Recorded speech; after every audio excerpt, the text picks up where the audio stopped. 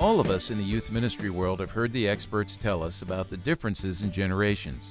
We have to realize that all of these statements are generalizations that are sometimes accurate and helpful, and sometimes not so accurate and less than helpful. What should we think about generational theory?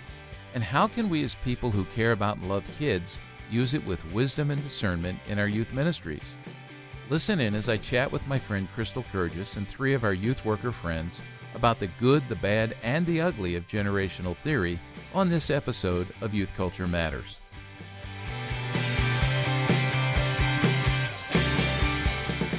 From the Center for Parent-Youth Understanding, this is Youth Culture Matters. If you're a parent, youth worker, educator, counselor, grandparent, or anyone else who cares about kids, we're glad you've joined us for this practical, informative, and hope-filled podcast. This is a place where together we talk and think Christianly about the rapidly changing world of today's children, teens, and young adults.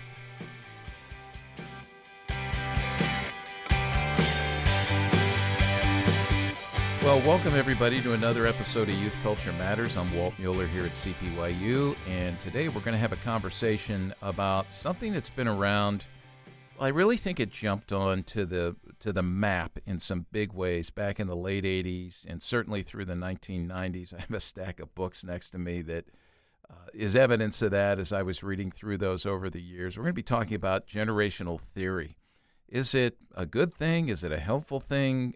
What are the benefits of it? Are there some negatives? Because we hear constantly about, especially in youth ministry, this next generation or the emerging generation, and we know that generations over the years have been labeled.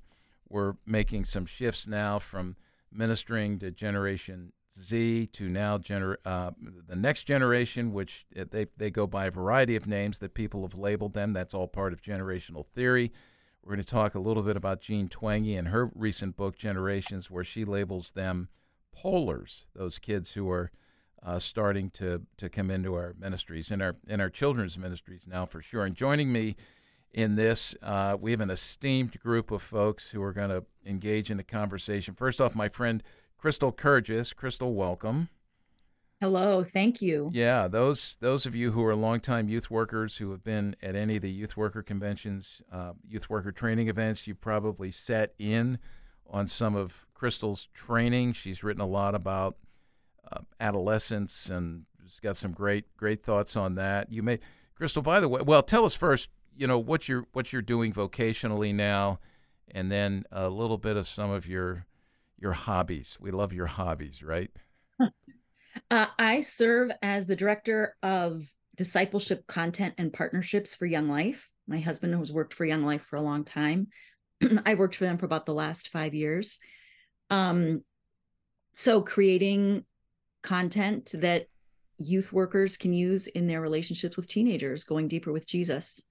My hobbies, in large and general, are books. C.S. Lewis is not a hobby. It's more of a central highlight of life for me. Obsession. And then obsession. Yeah. Fair enough, Walt. That's a good one.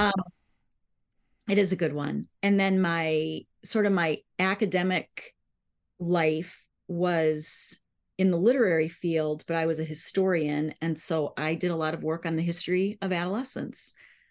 So we have talked in generations for quite a long time, but it was just whichever kids were in the sort of the adolescent stage of life, that was the rising generation. And they were called that for hundreds of years.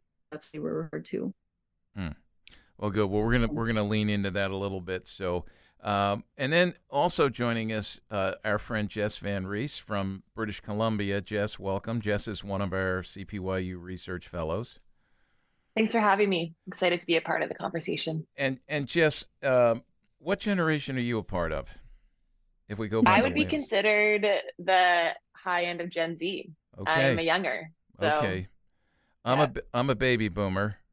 Chris Wagner here in the studio. What are you? We talked about this, right? You're Technically, most of the time I fall under millennial, but I don't, because I was born in 81. Yeah. And often that started in 80, but I don't fit the millennial stereotypes in any way whatsoever. No, you don't. We're actually trying to figure out what stereotype you do fit. So, Generation Have Wagner, fun with that. Generation W, Generation Wagner, right? So, Crystal, what? I'm going to ask you your age. It's okay. What generation? I was born in 63. So this year was my 60th birthday. And I'm one of those, I like fall on, theoretically, sometimes I'm a boomer, like the very end of it. And then what's the one that comes after that? Well, Gen X. Yeah, I was born in 1963. That's my generational identity. Yeah, right. So this is one of the problems with generational theory, because if you go to the last day of December in 1964, you're a boomer, but if you were born the next day, now you're an Xer, right? So that's kind of the problem with some of these parameters, but we'll unpack that. And some of them are short enough that you really can be, when they were stretched out a little longer, the same generation as your parents. Yeah, that's true. And then Tim McAlpine's joining us, from another Canadian from Calgary. He's a big-time hockey fan. Tim's also one of our research fellows. And Tim, I know we've had you on before, but go ahead and tell people what you're doing there. Joy to be with you. I work as the director of faith formation at a Christian school here in Calgary. Awesome. Well, good. Well, so let me just make a couple more comments about generational theory. I mentioned Jean Twenge's book, which came out earlier this year. It's called Generations. The real differences between Gen Z, millennials, Gen X, boomers, and silents, and what they mean for America's future. I love what Jean Twenge writes. She's a researcher at San Diego State University. Some of you are familiar with her books on narcissism. She had one called Generation Me. The one before this was iGen, which was really good. We've required a lot of our youth ministry students to read that book, and it's been very helpful. One of the things I like about her is she really is data-based, but she also has good sense, and she does not hold back. Anybody who reads what she has written, you're aware that she tells it like it is. And she does that in this book, too. Now, this one's a little bit different. I read it. It's a little more cumbersome. Just out of curiosity, have any of you read this book, or no? Nobody's read it. So I am recommending it, but I'm saying this is not, one that's going to grab your brain and you're going to sit there for hours and you just suddenly look up and go, wow, where did the time go? It's very data-based, and she's looking at all these studies. I mean, she has like a pool of, I think it's 39 or 29 million subjects in all these longitudinal studies that have gone on for so long, almost 30 studies. And so she's unpacking a lot of data to look for commonalities and things. And I'll explain a little bit of where she's gone with this. But this really sparked my thinking, because over the years I leaned into generational theory and was trying to understand it, especially in the 1990s, early on with CPYU. A lot was written. Many have read books by Neil Howe and Bill Strauss, 13th Gen, The Fourth Turning, Millennials Rising. There's others they've written as well. And I think as they were writing about this and making generational theory more popular, a lot of Christians then started to weigh in. So I pulled some books off my shelf. Now, one is called The Ambitious Generation, America's Teenagers, Motivated but Directionless. That was by Barbara Schneider, David Stevenson, not written from a Christian perspective. But then Wendy Murray Zoba wrote a book published by InterVarsity Press called Generation 2K, What Parents and Others Need to Know About Millennials. It seems like the millennials were really the big deal. Generation Next, What You Know About Today's Youth by George Barna. A really helpful book that I still recommend is one by William Mahidi and Janet Bernardi. Janet Bernardi, I believe, worked with she did campus ministry. Mahidi was a counselor, and he was counseling Vietnam War vets, discovered that the same kind of trauma, the PTSD that they were experiencing, he was seeing in Gen Xers. So they wrote this book together called A Generation Alone, Xers Making a Place in the World. That was very helpful. Dave Overholt and James Penner, a couple of Canadians I know, wrote one called Soul Searching the Millennial Generation. Just a couple more here. Tim Selleck, Dieter Zander. This was a big one back in the 90s. Inside the Soul of a New Generation, Insights and Strategies for Reaching Busters. That's Gen X. And then Tom Rainier wrote The Bridger Generation. So those are just a sampling of the books. There was so much being written. And so I think we really started to lean into this. And after I read Twangy's book, I got to thinking, we lean too much into this. In fact, I was on a panel at a youth ministry conference in the Southeast about a month and a half ago, and one of the questions that they leaned into is, like, if you had the audience of all the youth workers in the world, you could say one thing, what's the wisdom you would give them? And one of the panelists talked about, leaning into generational theory, and then, rattled off a bunch of characteristics. And I thought that's helpful, but it can also be not helpful, because if that's who we believe our kids are, we don't give them any latitude to be anything else. And so that's one of my critiques. So I wrote this little piece, just a couple sentences. I'll read this. I posted this on social media. Generational theory and studies are a relatively new discipline. For those of us in youth ministry, they can be helpful in painting an overarching general picture. However, if we lean too fully into these generalizations, we might assume a posture of catering to the emerging generations and encouraging them to live further and further into the stereotypes, rather than correcting them with the truth about God's good design for his image bearers. What I was trying to say there was, basically, we just affirm kids, say, well, that's who they are, right? That's who they are. We don't think a whole lot about maybe the who they are is not who they should be, and then, therefore, we don't minister to them or perhaps challenge them or encourage them in the ways that we should. So, Crystal, you saw that, and then you included a link to something you had sent out to all your Young Life folks titled Thinking Outside the Box, Personalizing Generational Stereotypes. I read it. I thought, this is good. We have to do a podcast. This will be so helpful to parents and youth workers. So can you just summarize a little bit of what you said in that? I know we'll unpack more of it as we move on. Yeah, I think the basic thing is most people in youth ministry are about not labeling kids, like getting to know kids individually. And then on the other hand, we're doing that often through the lens of generational theory, which labels and boxes kids. It's like exactly the opposite of what we say we want to be doing. So I just, like you, I'm concerned that we get all caught up in the new ideas that come out and how interesting they are. And we end up knowing more about Gen Z or whatever generation it was when someone was in youth ministry. We know more about that than we might know our kids individually. Yeah. And that it leads to the possibility of boxing them up and labeling them and not doing the very thing that we are in youth ministry to do, which is know them as individuals and love them as individuals and minister to them as individuals. Yeah. Yeah. And this is the problem, as I think about reading these things and people who lean into this, and there's articles popping up constantly by folks who are youth ministry practitioners or trainers that talk about generational theory. And if we go into the room with a group of teenagers having read all this, these preconceived notions, we see them through that lens rather than really seeing them for who they are. So let me go to Jess and Tim, and I'm just going to throw this question out to you, in regards to generational theory. Have either of you read much, or have you lived into this? And if so, how has it been helpful and maybe not so helpful? And I don't care who goes first. Yeah, I can go first. I don't think in my cultural or like my current church context, it's a huge conversation, but it is, yeah, you see it all over media. It's like, oh, classic Gen Z, classic millennial, classic boomer, and just, yeah, the quickness to put people in boxes.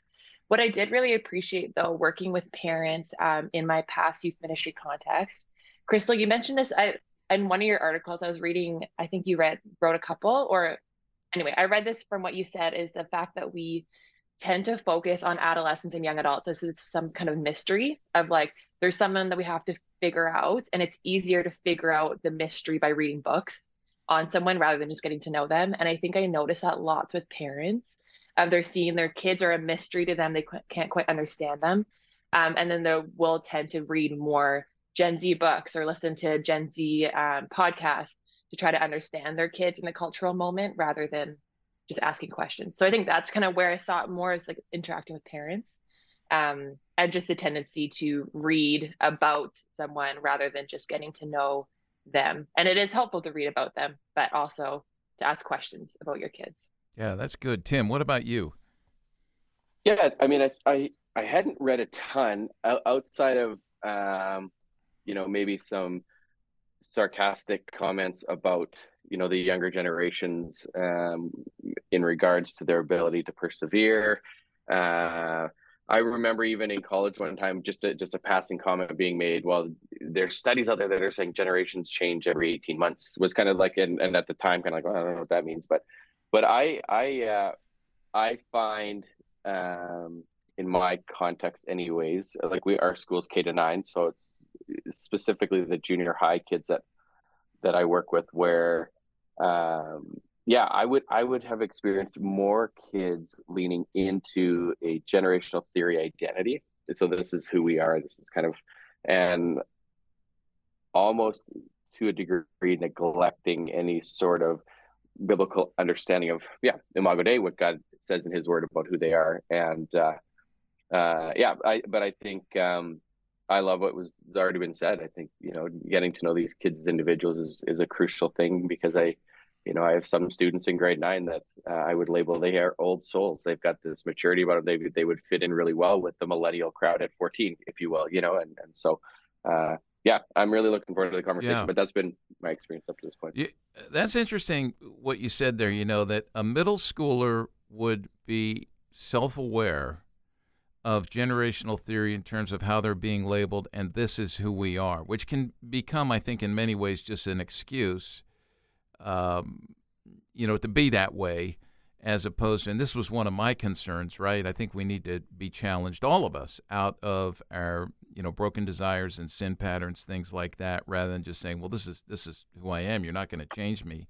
But seeing themselves identified more in a cluster of people or a large cohort of people their age, their peers, in terms of how, experts are labeling them, as opposed to, I like what you said, finding their identity in who they are biblically, right? Who they've been made by God to be. And I'll just say this, as you say that, the identity conversation is so big right now. When I get asked about what are the biggest issues youth workers and parents need to be aware of, that, the stuff that kids are kind of percolating in or stewing in the soup pot of culture, I would say the identity conversation is one of those, because as I've said before on the podcast, when I was a kid, I didn't even know what identity was. We didn't even use that word unless we were, dressing up for Halloween and we were putting on a false identity. But now, it's a huge, you got to create your identity. It's not given, you assume it. And this is one of the issues, where I think what you just said there, Tim, we hear this more and more. Well, that's who my generation, that's who we are. That's who I am. And so we assume, we choose this, I think, in many ways, and it's coming from perhaps the wrong place, although it could get things right, and I think there's benefits to it.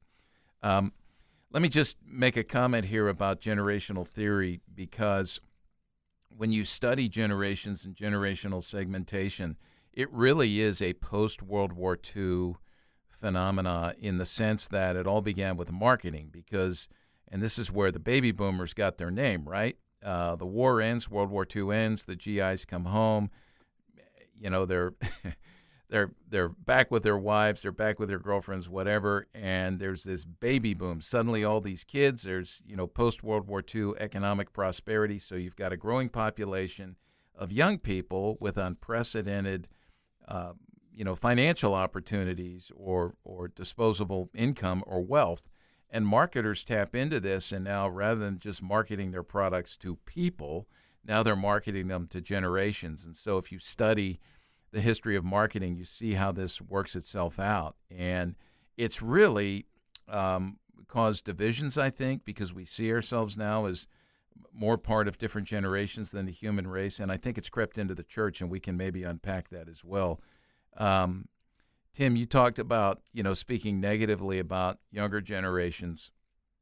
I have to say, I have been on the receiving end of the OK Boomer content or comment. So, Crystal, have you ever heard that? OK Boomer? You're just, you're so much more hip than I am. So I don't know. But it's because I'm right on the border. Yeah. Well, the first time I heard it, I'll just tell you this: it was from Kenton, who used to work with us here. So that's not surprising, right, Chris? He just whenever he'd take issue with something, I'd say, "Okay, boomer," So had to discipline him. He's not working here anymore. So Ken, if you're listening, give me a call. Right? That's such a boomer comment. All right, we're going to take a break, and we'll be back to continue unpacking generational theory, the good, the bad, the ugly, as we chat with Crystal Kirgiss. Stay with us.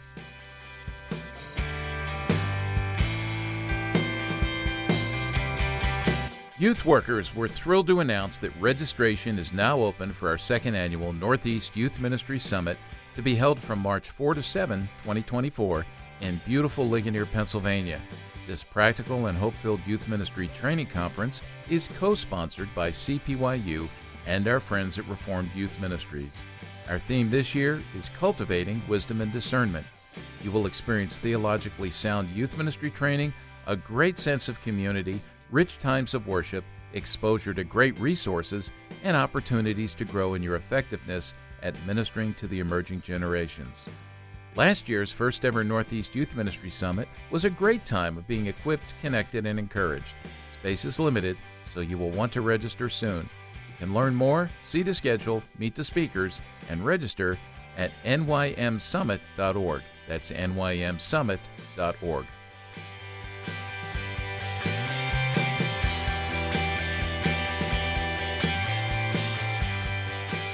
Well, welcome back, everybody. We're having a conversation here about generational theory and youth ministry and even parenting. So far, we've been chatting about this. And I forgot to ask Tim. Tim, what generation are you from? I'm from the millennial generation. Okay, born what year? 1982. Okay, front end of the millennials. And by the way, for those who might not be familiar with this, some of the labels and the dates. Now, this is somewhat fluid depending on who you talk to, but very, very closely aligned. The differences are not that marked. So I'll just read what Jean Twenge has. She talks first about the silent generation, and they were born 1925 to 1945. The boomers, born 1946 to 64, so that's post-World War II. Gen Xers, born 1965 to 1979. Millennials are 80 to 94. Gen Z is 1995 to 2012. And then she labels this next generation as the upcoming generation as the Polars, born 2013 to 2029. So, by the way, I recommend the book. I think there's some great stuff there. And I will say this, that the overarching flow of the book, what she has seen, if I can summarize it very quickly, and I hope I do this fairly, is that from the silence to the polars, if we understand that arc of development, she says the changes that have come have really been influenced by new technological developments. Obviously, in later years, we think about the smartphone, the iPhone, that sort of thing. Moving forward, we'll be talking about artificial intelligence, the metaverse, transhumanism. Who knows where that's going to go? And these things definitely do influence. But in an overarching way, she says we've moved from a more community-minded type of living with each other to more of an individualistic type of world, which certainly when you think about identity and how we frame that, or how young people are framing that, how the culture at large is framing that, you see that, celebrating individualism. We've had lots of conversations on past podcasts about that. I would go back to Carl Trueman, and Chris will put a link up to this, talking about expressive individualism and how that works itself out. So, again, one of the reasons why I like Twenge is she's not really pigeonholing people, but doing that. Crystal, during the break, you had an interesting thought, an interesting comment. I thought it'd be good for you to state that so everyone can hear it, and let's work that out. Maybe we'll fire you some questions. Okay, so I assume you're talking about the human development. Yes. Yeah. I only took a few psychology classes in college, which was a really long time ago. So forgive me for all the things I don't get right. But it felt like for a long time we were talking about human development. That was sort of front and center, that these are the different stages of life from childhood, a young adulthood. I don't know what we call the next one, old age. I don't want to call it that because that's the stage I'm in now. But and we pigeonholed people into a certain stage of life, which actually is a practice that goes way back to before the Middle Ages. As a medieval historian, I see this. That was very prevalent then as well. And I would love to talk sometime about how they defined youth, because we would all laugh at it and how similar it is to today. But my understanding is that human development theories have fallen a little bit by the wayside as concrete, empirical, scientific things, because much of it was anecdotal. And I'm just wondering if this idea of generational theories is sort of slipped into that space, and that's what we're talking about now. In the end, maybe they're doing the same thing. They're putting people into a certain stage of not their life, but the life of everybody on the planet. And the one thing it doesn't take into account that we discussed a little bit earlier is the thing that I find interesting about generational theory is when they say, here are the main cultural influences that have shaped this generation, whatever it might be. But those same influences exist in my world too. So even though I'm not Gen Z or Gen whatever they all are, those things are influencing me as well. So we often pigeonhole the influences too and act like they are only working on one generation when they're working on all of us. At least that's my observation. Maybe in different ways, but they're working on all of us. That's a good point, and I want to jump off of that and throw something at Jess and at Tim related to that, because you've worked with students, you've both worked with students, and you've worked with parents. And I know that, one of the things I hear all the time now that parents are most concerned about are, it's technology, smartphones, social media, that sort of thing. Have you found that parents that you work with tend to be concerned about those things in the lives of their kids, but largely ignorant to the influence of those things in their own lives? Yeah, I think my experience here. So I heard I think it was a sociologist one time talk about how we as parents implement time limits on the internet for our kids. And we do so essentially as a means of harm reduction, because we know that it's harmful, but we don't know what it is, and we don't know what's out there. We don't know what potentially could happen. So we from yes, I would suggest like an ignorant standpoint, but I got to do something, right? Yeah. Like when I talked about, I got to do something for my kids, so we're going to put on these parameters. But so what I've experienced with parents in particular, it's almost as though you can see those that are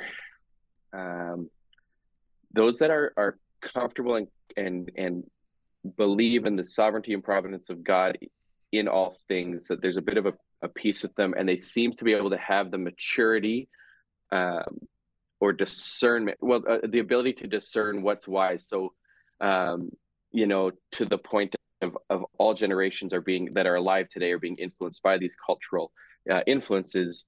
I think there are those that just kind of have the ability to discern, well, this isn't wise, I'm not going to spend as much time. And then what I see in our students makes sense, even just from a cognitive development perspective, that they're, maybe they don't have the discernment or the wisdom or the perspective that, hey, being on my phone for 8 hours a day isn't a smart thing to do.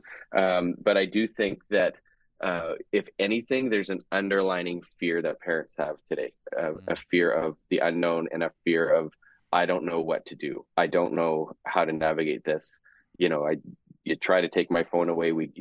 It's getting younger and younger that kids have these. And as a parent of a junior high daughter and a son in grade 6 and a 2.5 year, like I'm living that world right now too, where it's easy for that fear to creep in and be the driving factor for the decisions we make in parenting.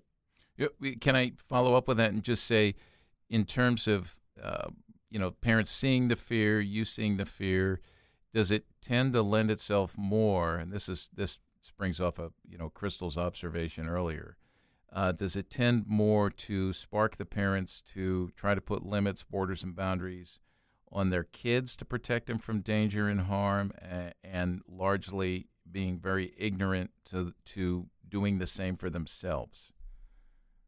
Yeah. Yes. And I actually think what I find with kids that seem to have and I know the conversation's not about technology, but I think that's such an influence in what we see in these young people is there's been a shift in parenting where parents, maybe a shift, I don't know, but it appears they're more concerned about being our kid's friend. So the fear that parents have more than being afraid of what is there in technology is being afraid to upset their kids. And so instead of providing wise boundaries for our children, we're more like, okay, well, just don't be upset. So do what you need to. Oh, you're the only one without a phone. You're the only one without social media. Okay. And then we allow them to be exposed to these things, and we put the responsibility, the internet, on our 12-year-olds when we don't navigate it well. And I would 100% agree. I think, when Jesus speaks of, you say, you hear it say, do not commit adultery. I say to you, if you've got the intent in your heart, you've committed adultery. Cut off your hand, gouge out your eye. Like, are we doing the hard stuff as parents to put in those boundaries in our own lives that then we can pass down to our kids? I don't know. I think there's areas in my life that I could improve in that area, Yeah. But you sparked before I go to Jess, you sparked a thought there where I'm thinking about generational theory, and you made a comment about parents wanting to be their kids' friends, right? Like, is it possible that generational theory has tapped into, or at least thrown a little bit of fuel on the fire, this fact that we don't want to get old, we don't want to die, which is a theological reality, right? Because we think about, the human fall into sin and the consequences, spiritual death, physical death, and the sufferings of life. And we try to avoid that because that's not the way it's supposed to be. I wonder if generational theory has helped to throw a little gasoline on the fire of that for parents, where they're going, I don't want to be a boomer. I don't want to be an Xer. I want to be a millennial. And then you look at the way we live and we try to change our lives and look younger, and the whole fashion and style industry. Just a thought. I don't know. I mean, is generational theory fueling that when we differentiate? I think I think that's always been the case, Walt. Yeah. We just maybe didn't say, I want to be a millennial, but people have always wanted to be younger. Yeah. They used to mock older people centuries ago for dressing like the youth. Yeah. So I don't know that much really about human nature changes over time. Yeah, right. And we're going to get to that. Yeah, you're right on. But, yeah. I'm getting ready to, by the time this airs, it's probably over, but I'm going down to speak at the Legacy Grandparenting Summit in Dallas. I think some folks might be, joining the live stream of that. But as I'm thinking about it and talking about culture, and I'm going to talk to them, Wayne Rice asked me to talk about, cultural changes and some advice for grandparents since I'm a grandparent. And I pulled out a photo of my grandparents holding me when I was about a year old. And I just stared at the photo because they're in the photo. They're actually probably 15 to 16 years younger than I am right now. And I'm just thinking to myself, they look like they're 20 to 30 years older. Now, I don't know if it's just me being wishful and not recognizing the reality of things, but I don't ever remember my grandparents, trying to be young. And I know that there are people, that's been the case. Like you said, Crystal, I think it's really ramping up in so many ways, and marketing plays into that as well. All right, Jess, you were going to say something. I was thinking more so in regards to like parent understanding of technology and how it influences them and the students. But even what you were saying just now is, we're going to cling to the positive stereotypes, and we're like, oh, we're not part of the negative group of our generation. Like, we're always just going to be wishful thinking, no matter what is being talked about us. If it's our generation or our personality type or whatever, we're always going to hold to the positive aspect of it. But in thinking of how parents interact with technology, I think it's our tendency to see, it's easier to look out there of like, oh, the dangers for them. It's the whole Matthew 7 kind of principle, the fact of why do we look at the log in another person's eye, not the speck in ours, of it just it's so easy to see and to judge the other generations of, oh, they're struggling, or they have no boundaries with social media. And it's harder to have a look at actually what the dangers are in our life or how we're interacting with media. depending on what generation you're in, or just, we're just so quick to judge how other people are interacting with culture. And it's harder to take a look at ourselves. That raises a point. I made a list, and this is me, right? Okay. People would expect this from me. My great concerns about generational theory, and you sort of alluded to that here, Jess, without mentioning the word I wrote. And I just wrote, I think it facilitates bigotry and bias. If we lean in it too much, So, for example, if I hear someone say all old people, and then whatever follows, or all teenagers, or we can even get into this by race, ethnicity, nationality. I just think, I mean, it's bigotry in so many ways, and we cry foul, rightly so, at racial bigotry, but I think generational bigotry is an issue as well. I may put you on a spot here, Crystal. Didn't Lewis talk about generational snobbery? Wasn't that one of the? He talks in the inner ring. He talks about the snobbery of like being, wanting to be in the inner group. Yeah. I don't know, but if you gave me 2 minutes, I could find out. Yeah, I did. Well, you have 2 minutes, but whether you find out or not, I mean, this is one of the things that I remember reading about Lewis was generational snobbery. Just when he talked about that, we assume that we today we know so much more than the generations before us, when actually, if you think about it, generations ago almost everybody could speak Latin, and today can. So he was talking in big, like, historical epochs of time. Yeah, that was a problem for sure. Yeah, and I'm just going to say, if anybody believes that he's wrong, just read a more modern text and then read something written by the Puritans, and you're going to realize just how smart they were and how shallow we are. I mean, it's amazing when I read them, especially when it comes to theology or popular theology, what we try to write. You just mentioned sort of age bigotry, making grand sweeping statements about other generations. And I'll go into my little historical mode again. That also is very common. In the 1600s, past preachers were often writing about, isn't it a shame if you've gotten into your teens, which was a phrase that they used, but you're not able yet to recite these part of the catechism? Sort of the assumption that you should be able to, but you can't, and you don't because you're a teenager and you don't care. Or to think that you're too old to be catechized. And a lot of assumptions about that, whatever epoch of history or whatever year they were living in, they assumed that it was the worst time and the hardest time to be alive. And so none of the youth were going to survive it. It was the end of all good things. That feels like a thing that's repeated over and over again throughout history as well. But things that are repeated aren't interesting. So we have to give them a new name every generation or so and make it something brand new. We have a new idea when really it's just an old idea that's being restated. Yeah. Let me, we're pretty close to taking a break, I think. So I'm going to fire off what I have on my list. And if there's anything that jumps out at you folks, let's come back and talk about it. I've got some other ideas for how to use generational theory properly. I want to hear from Jess and from Tim on that. But here's my list, okay? It's random. It's not in order.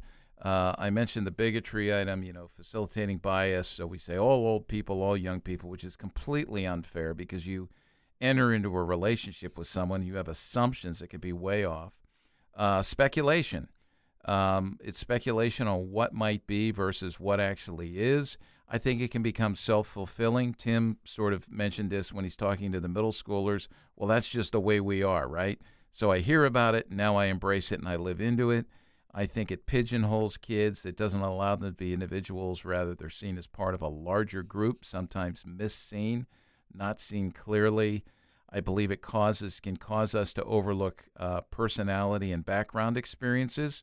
So we were actually talking during the break about, how each kid is an individual. Everyone's a story. I often tell students when I started out in youth ministry, if I had 30 middle school kids come into a room and sit down, I'd look at them all and think they were all the same.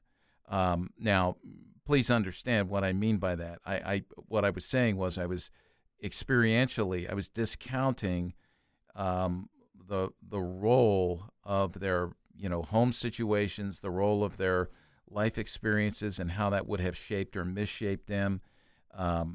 So I think that's a big thing as well. We talked about adverse childhood experiences. I think we did a podcast on that, Chris. So if you would add a link to that, adverse childhood experiences, there's some valuable information that comes out of that helps us understand kids individually. Then the other thing is Yuri Bronfenbrenner, who was a developmental expert and theorized what he called ecological development theory, which is not stage theory, which is what Crystal and I were, or what Crystal was mentioning earlier. He talked more about influence theory and how things influence us for better or for worse. So, and by the way, that takes into account sin, which is huge in this discussion, because this is one of the things that I think Howe and Strauss really missed out on. They don't have a biblical worldview, so they're not understanding that we are already broken, original sin, and that the biggest problem facing every generation since our first parents is what? It's human sin. It's our brokenness, our inclination, our default setting to do the wrong thing. All right, just a couple more. I think it causes division. It undermines intergenerational ministry. Hey, how have we lived into this and segmented the generations in our churches? And I think we're starting to wake up and realize, boy, that was a bad move. Obviously, there has to be, unique youth group settings, Sunday school settings, age group like that. But at the same time, I think we need to be together and worship together. So I'll just end with this. I don't think it takes into account theological realities, obviously, and then cultural context as well. That was one of the things back in the late 90s when I was reading Howe and Strauss and I was writing some responses to them. They weren't taking into account the rise of postmodernism and moral relativism and the loss of truth, which I think plays into this as well. So we're going to take a break. When we come back, we're going to get a lot more practical here. We've been speaking theoretically about theory, so we're going to liven it up a bit when we come back, and we want to give you some thoughts on how to use generational theory in good ways, and then how to maybe jettison it and not lean into it so much in some practical ways as well. So stick with us.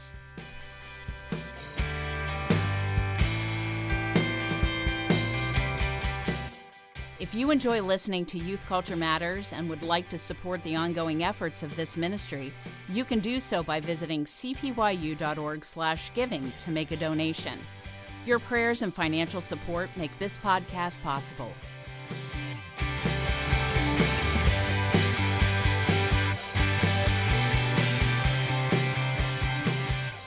Okay, we're back. Now, before we jump back into this conversation, I want to let you know I've got a friend in here in the studio along with Chris and myself, our friend John Barry. John, welcome. Thank you. John, glad to be here. You're doing youth work as a volunteer, right, at our church, Westminster Presbyterian Church in Lancaster. Yes. What I always ask this question: what do you prefer, middle school or high school? Oh, that's a tough one. The way we do things at Westminster is we start with 7th grade and then we move up with them every year. So we look to build long-term relationships with the kids. And that's I don't know that I have a strong preference for middle school or high school, but I love being able to build long-term relationships. But you have a small group now. I have a small group, yeah. What grade are they in? They're in 9th grade right now, so they're a lot of fun. They're kind of transitioning between that middle school mindset and that high school mindset. Yeah. Well, the reason I'm asking John some questions is you were at our Northeast Youth Ministry Summit last year in Ligonier, Pennsylvania. I know we want to let people know about that. It's going to happen again. March 4 to 7. Is that right, Chris? March 4 to 7 of 2024 in Ligonier. You can go to nymsummit.org to learn more about it. Our theme is cultivating wisdom and discernment. John, you were there last year. Any encouragement or I think you have good things to say about it. I do have good things to say. Yeah, it was a great experience in multiple ways. I think just taking the time to step back, to think about ministry, to be with other people that are focused on youth ministry, and to think about what we can do to better love these kids, I think is so important. To take advice from others who are in the trenches together, to hear about their experiences, to have breakout sessions focused on specific areas that really are tailored to individual ministry struggles, to areas of personal growth. It was a really encouraging time spiritually for me to step back, and I know that it had a big impact on our youth ministry as a whole, as we were able to dig into areas where we have potential to grow and just to build relationships with other people in the trenches with us. Yeah, and we had you had the team came. Yep. So there was a large group of the volunteers. Not everybody was able to come, and that was very helpful, and it was fun to have time for our groups to scheme and strategize together right in the moment as they're planning to head back. I'll just say this: one of the great things about this was it was not huge, and that's by design. Yep. And we're at a camp setting, and it was a great setting, a beautiful setting in Ligonier. And one of the things that came out of it was the community building that took place around the meals. Was amazing, and that was. I'm looking forward to that again. So yeah, absolutely. I think just having the space to be able to build relationships and interact with other people, learn from their experiences, and taking the time and space to have that. I like to say that things actually get accomplished in our inefficiencies, and so having that extra space to be able to get to know people, especially around the dinner table, was just a blast. Yeah, if that's true about inefficiencies, I've got a lot of good things that can happen in my future because my inefficiencies, it's a long, long list. So, yeah, thanks, John. And again, people who want to check this out, go to NYM Summit. Is it nynsummit.org or nynsummit.org? I'm drawing a blank here. I couldn't remember if it was .com. nynsummit.org. You can link to it from our homepage at cpyu.org as well. Cultivating Wisdom and Discernment. We're excited to hear from Dr. John Curry and a real great guest along with everybody else who will be there, Darby Strickland, who is going to take us into the issue of abuse, which is huge. We're all wondering about that, and it's very helpful what she's done. So let's get back to, thanks, John. Let's get back to our conversation here. And Crystal, we were going to lean into you here coming out of the break. You had some great comments, thoughts. Well, I just wondered if generational theory, I'm sure some people who are just academics and think that way want to learn new things, but it feels like maybe it's in response to what was perhaps a straw man argument, like we don't know each other well enough. How will we know each other better? Let's get this information. And my question would be, if after all of our generational theory research and books and podcasts and data and posts and everything else, do we know people better than we did before? Do we, like was just mentioned, do we know better how to build relationships and be with other people? Has it brought about any improvement, or is it just we have some information and knowledge? I don't know that I'm a better youth worker today because of having read a book about Gen Z.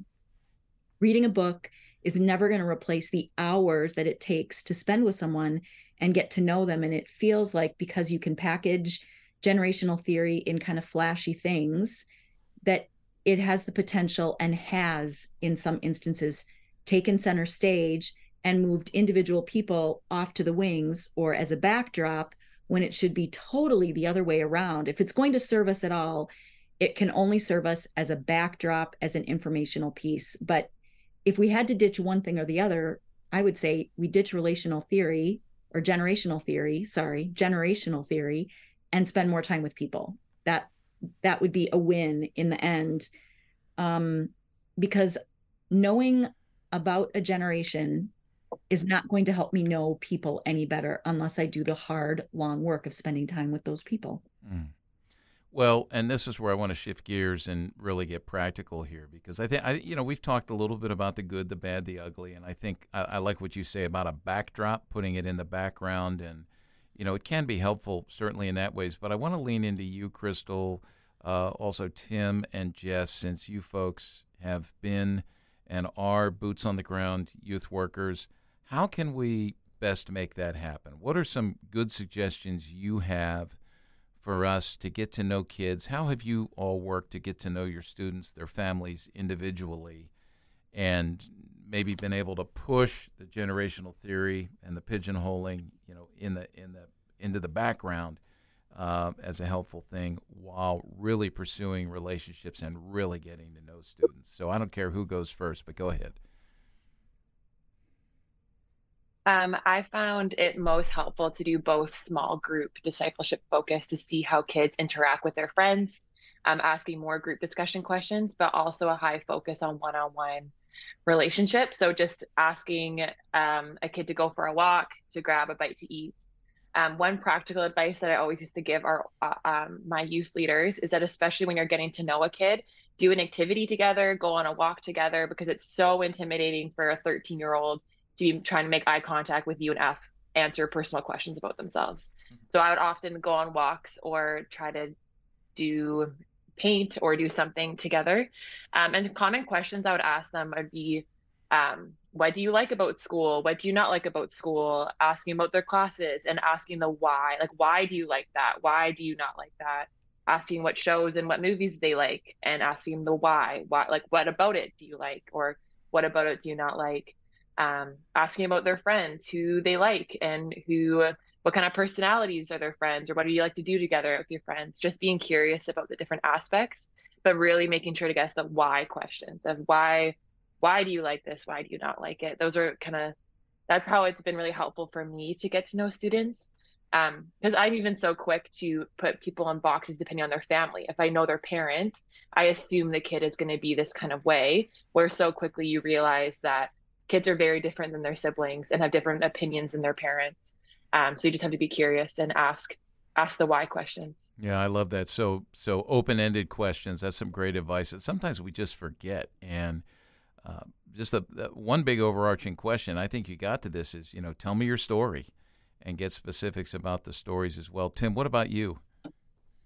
Yeah, I love that. I love what Jess said there. I think if everyone could, every youth worker could work in a school, that would also be helpful, because I have this advantage where, for 10 months out of the year, I have students around me for 30 to 40 hours a week. But it is, even in this context, it's still being intentional, as far as, I don't know, asking God for discernment. And when I'm with a student, I really like what Jess said there. And I think using phrases like, tell me more about that. And my propensity or tendency to have a student say something and inside think, wow, what a waste of time. That's kind of dumb. You should not do that. And want to just say that to them right away. But just trying to get myself to a place where I'm like, that sounds really important to you. Can you tell me more about that? Can you unpack that a little bit for me? And I think what I've found is, over the course of time and through, intentionally developing these relationships, opportunity does come where God provides me time where I can speak wisdom, where I can challenge, where I can encourage, where I can affirm. But I think the assumption, maybe it's just me, but I think the assumption of some youth workers, if not many of us, is that we automatically have a voice in a student's life. And because of our position, we just get to tell you, even though it might be true, and not that I'm ever shying away from speaking truth. I probably lean more towards the I'm going to just tell you what's true, and it's going to sting in the moment, but you'll thank me 10 years down the road. But have learning that that there's just more opportunity than we think, and I think providing kids that opportunity to kind of work through some things. Now, obviously that comes with you want to be discerning, you want to be careful, you want to be important, intentional. But the other thing that I found really helpful is really working to partner with parents, acknowledging the parents being the key disciplers in the students' lives, building the relationships with the parents. So when I have a specific student who has been brought to me for a specific reason, I am often with the parent, talking to the parent, finding out what they would like, or how I can support them. And again, but I feel like I'm in an advantage because we're coming to school, parents have to sign our statement of faith, that kind of thing. So we've got that relationship. But and then finally, I think even when it comes to generational theory and maybe what might be helpful, I think there's lots of the talk of the expressive individualism, and I love Truman's work on that. And I think what I've come to realize is there are a number of individuals, and their individuality can't be ultimate, but it is important. And I think, Crystal kind of touched on this too, but just like these are individuals, these are kids. And I think as soon as they sense that I care about them as a person, guards seem to fall, and the relationship seems to develop a little bit quicker, where there's more opportunity to speak the truth and to talk about stewardship and to, I think, because I think the intent of the heart, there's nothing new under the sun, as we know from Ecclesiastes. And so they're trying to help our kids navigate what they think is brand new, shiny and bright from a biblical perspective. That's like, hey, God was there when this has happened in the past. God is with you today, and God will be there in the future. And none of these things are catching him off guard. But anyways, that's it. Yeah, good. I'm a boomer. I can say that out loud. I didn't actually know what I was until I wrote that blog post, and I thought, I better figure out what I am so I can comment on this stuff. Live into it. I love school ministry, and they are Zs, right? Are they Gen Zs? For the most part, yes. The gap between that disappears if I know how to listen well and ask good questions. The generational gaps are gone because everybody wants to be heard, and everybody wants a chance to be asked so they can talk about what's going on. And so in my mind, if any youth worker, any parent, any teacher learns how to be a better listener and learns how to ask good questions, you are positioned to have really good ministry. And I found that I tend to do, whether I realize this or not at first, 3 things when I listen. I either invite a kid to go deeper into the specific thing they're talking about, tell me more, those kind of questions, Jess, that you mentioned, or why did you feel that way, or why do you think that happened? So I can go deeper onto whatever that thing is. I can go wider and ask them about the other people who were involved. Why do you think that person felt that way? Why do you think they responded that way? Or when the moment is right, I can pivot to something else. I can tell that this maybe isn't really the thing that they want to be talking about, that there's something underneath, and I can help pivot with another question. If we know how to do those 3 things, we can have any conversation with any person of any generation and get to know them better in a way that will far transcend what any book is ever going to tell us about their generation. I think that's true. Yeah, I like how you said gaps disappear. Gaps disappear. I want to go back to Jess, because, Jess, you had said something about age-based ministries. And I think sometimes with the way we divide people in the church, we basically are throwing fertilizer on those gaps and really causing them to grow. Did you have some thoughts on age-based ministries? I think obviously age-based ministries organizationally, they make sense. But I think the temptation with it then is to cater to a specific age group. And I think ultimately the temptation is to lower the bar of, like, if you take the generational theory, you say, this is who they are. This is what the classic stereotypes are, depending on what age you're talking about. And it's the temptation, because we want to meet people where they're at, but that will lead us to lower the bar and to over generalize our message, over contextualize our the hopes and discipleship strategies, where I think instead of getting to know the people and understanding that, like, middle schoolers need worship and they need to learn how to pray and they need to learn how to read scripture. Yes, we have to contextualize it to their learning, where they're at with their brain development, but that doesn't mean we need to cater to them and lower the bar from where they at. The same way with our seniors ministry and our parent ministry, we need to continue meeting people where they're at, but pushing them and raising the bar so that they will grow. Mm-hmm. So I think that's just the danger I see when we overemphasize generational theory within age-based ministries. Yeah, this is so good. We need to bring this to a close and wrap it up. And I'm going to share this. As I was thinking about generational theory, we sometimes forget the common threads that make us all the same, right? We're all created by God for a relationship with God. We're created in the image of God. This is where we need to find our identity. For those of us, obviously, who are in Christ, we find our identity in who we are as adopted sons and daughters of God.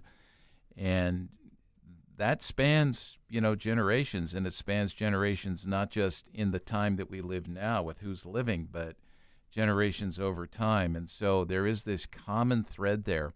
and I pulled a couple of books off my shelf that were written by Douglas Copeland. I don't know if anybody's read anything by Copeland, but Canadian guy. And Copeland's the guy who actually coined the term Generation X in his book back, I believe, it was really in the early 90s, maybe 90 or 91. I have that book. Well, he wrote another book that I would often quote. I haven't quoted it for 10 or 15 years, but it was a little novel called Life After God. And the last page, I'm just going to read this because this is the commonality, right? This is how the book ends. And so let's understand what's common to all of us, regardless of generation. And he writes this. He says, "Now here is my secret." This is the narrator speaking. "Here is my secret. I tell it to you with an openness of heart that I doubt I shall ever achieve again. So I pray that you are in a quiet room as you hear these words. My secret is that I need God, that I am sick and can no longer make it alone.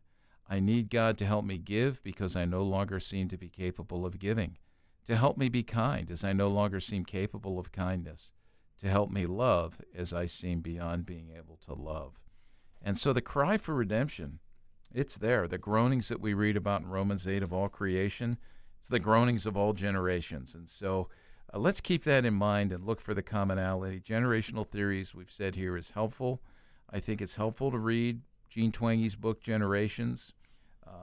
But I would recommend, and I think these folks would agree with me, don't lean so much into it that you forfeit your knowledge of individuals and what is common to all of us. And we did warn you about some of the aspects of generational theory that really aren't helpful, that can undo moving forward in our ministries. So I want to say thank you. Jess, thanks.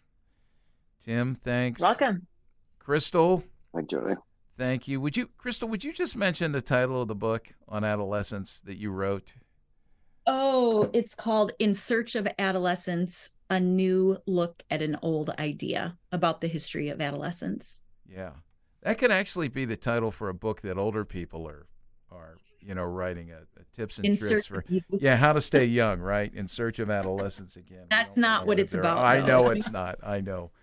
I'll write that one. I'm living in the midst of that, right? We see that all around us. But thank you. And thanks for writing. It was a great book, and I've sat in on some of your seminars on that, how we look backwards. So, Chris, thank you for taking care of things here. As we mentioned always, any of the books, any articles, anything at all that's mentioned on the podcast, Chris will include links on the homepage for this player. You can go find that at cpyu.org. Again, that's cpyu.org. John, thanks for popping in and talking about the Northeast Youth Ministry Summit. We're looking forward to that. For all of you who are listening, thank you, and we'll catch you on the next episode of Youth Culture Matters. Thanks for joining us for Youth Culture Matters, a podcast from the Center for Parent-Youth Understanding. If you'd like to learn more about today's youth culture, visit our website at cpyu.org. And if you have any questions, comments, or feedback, email us at podcast@cpyu.org.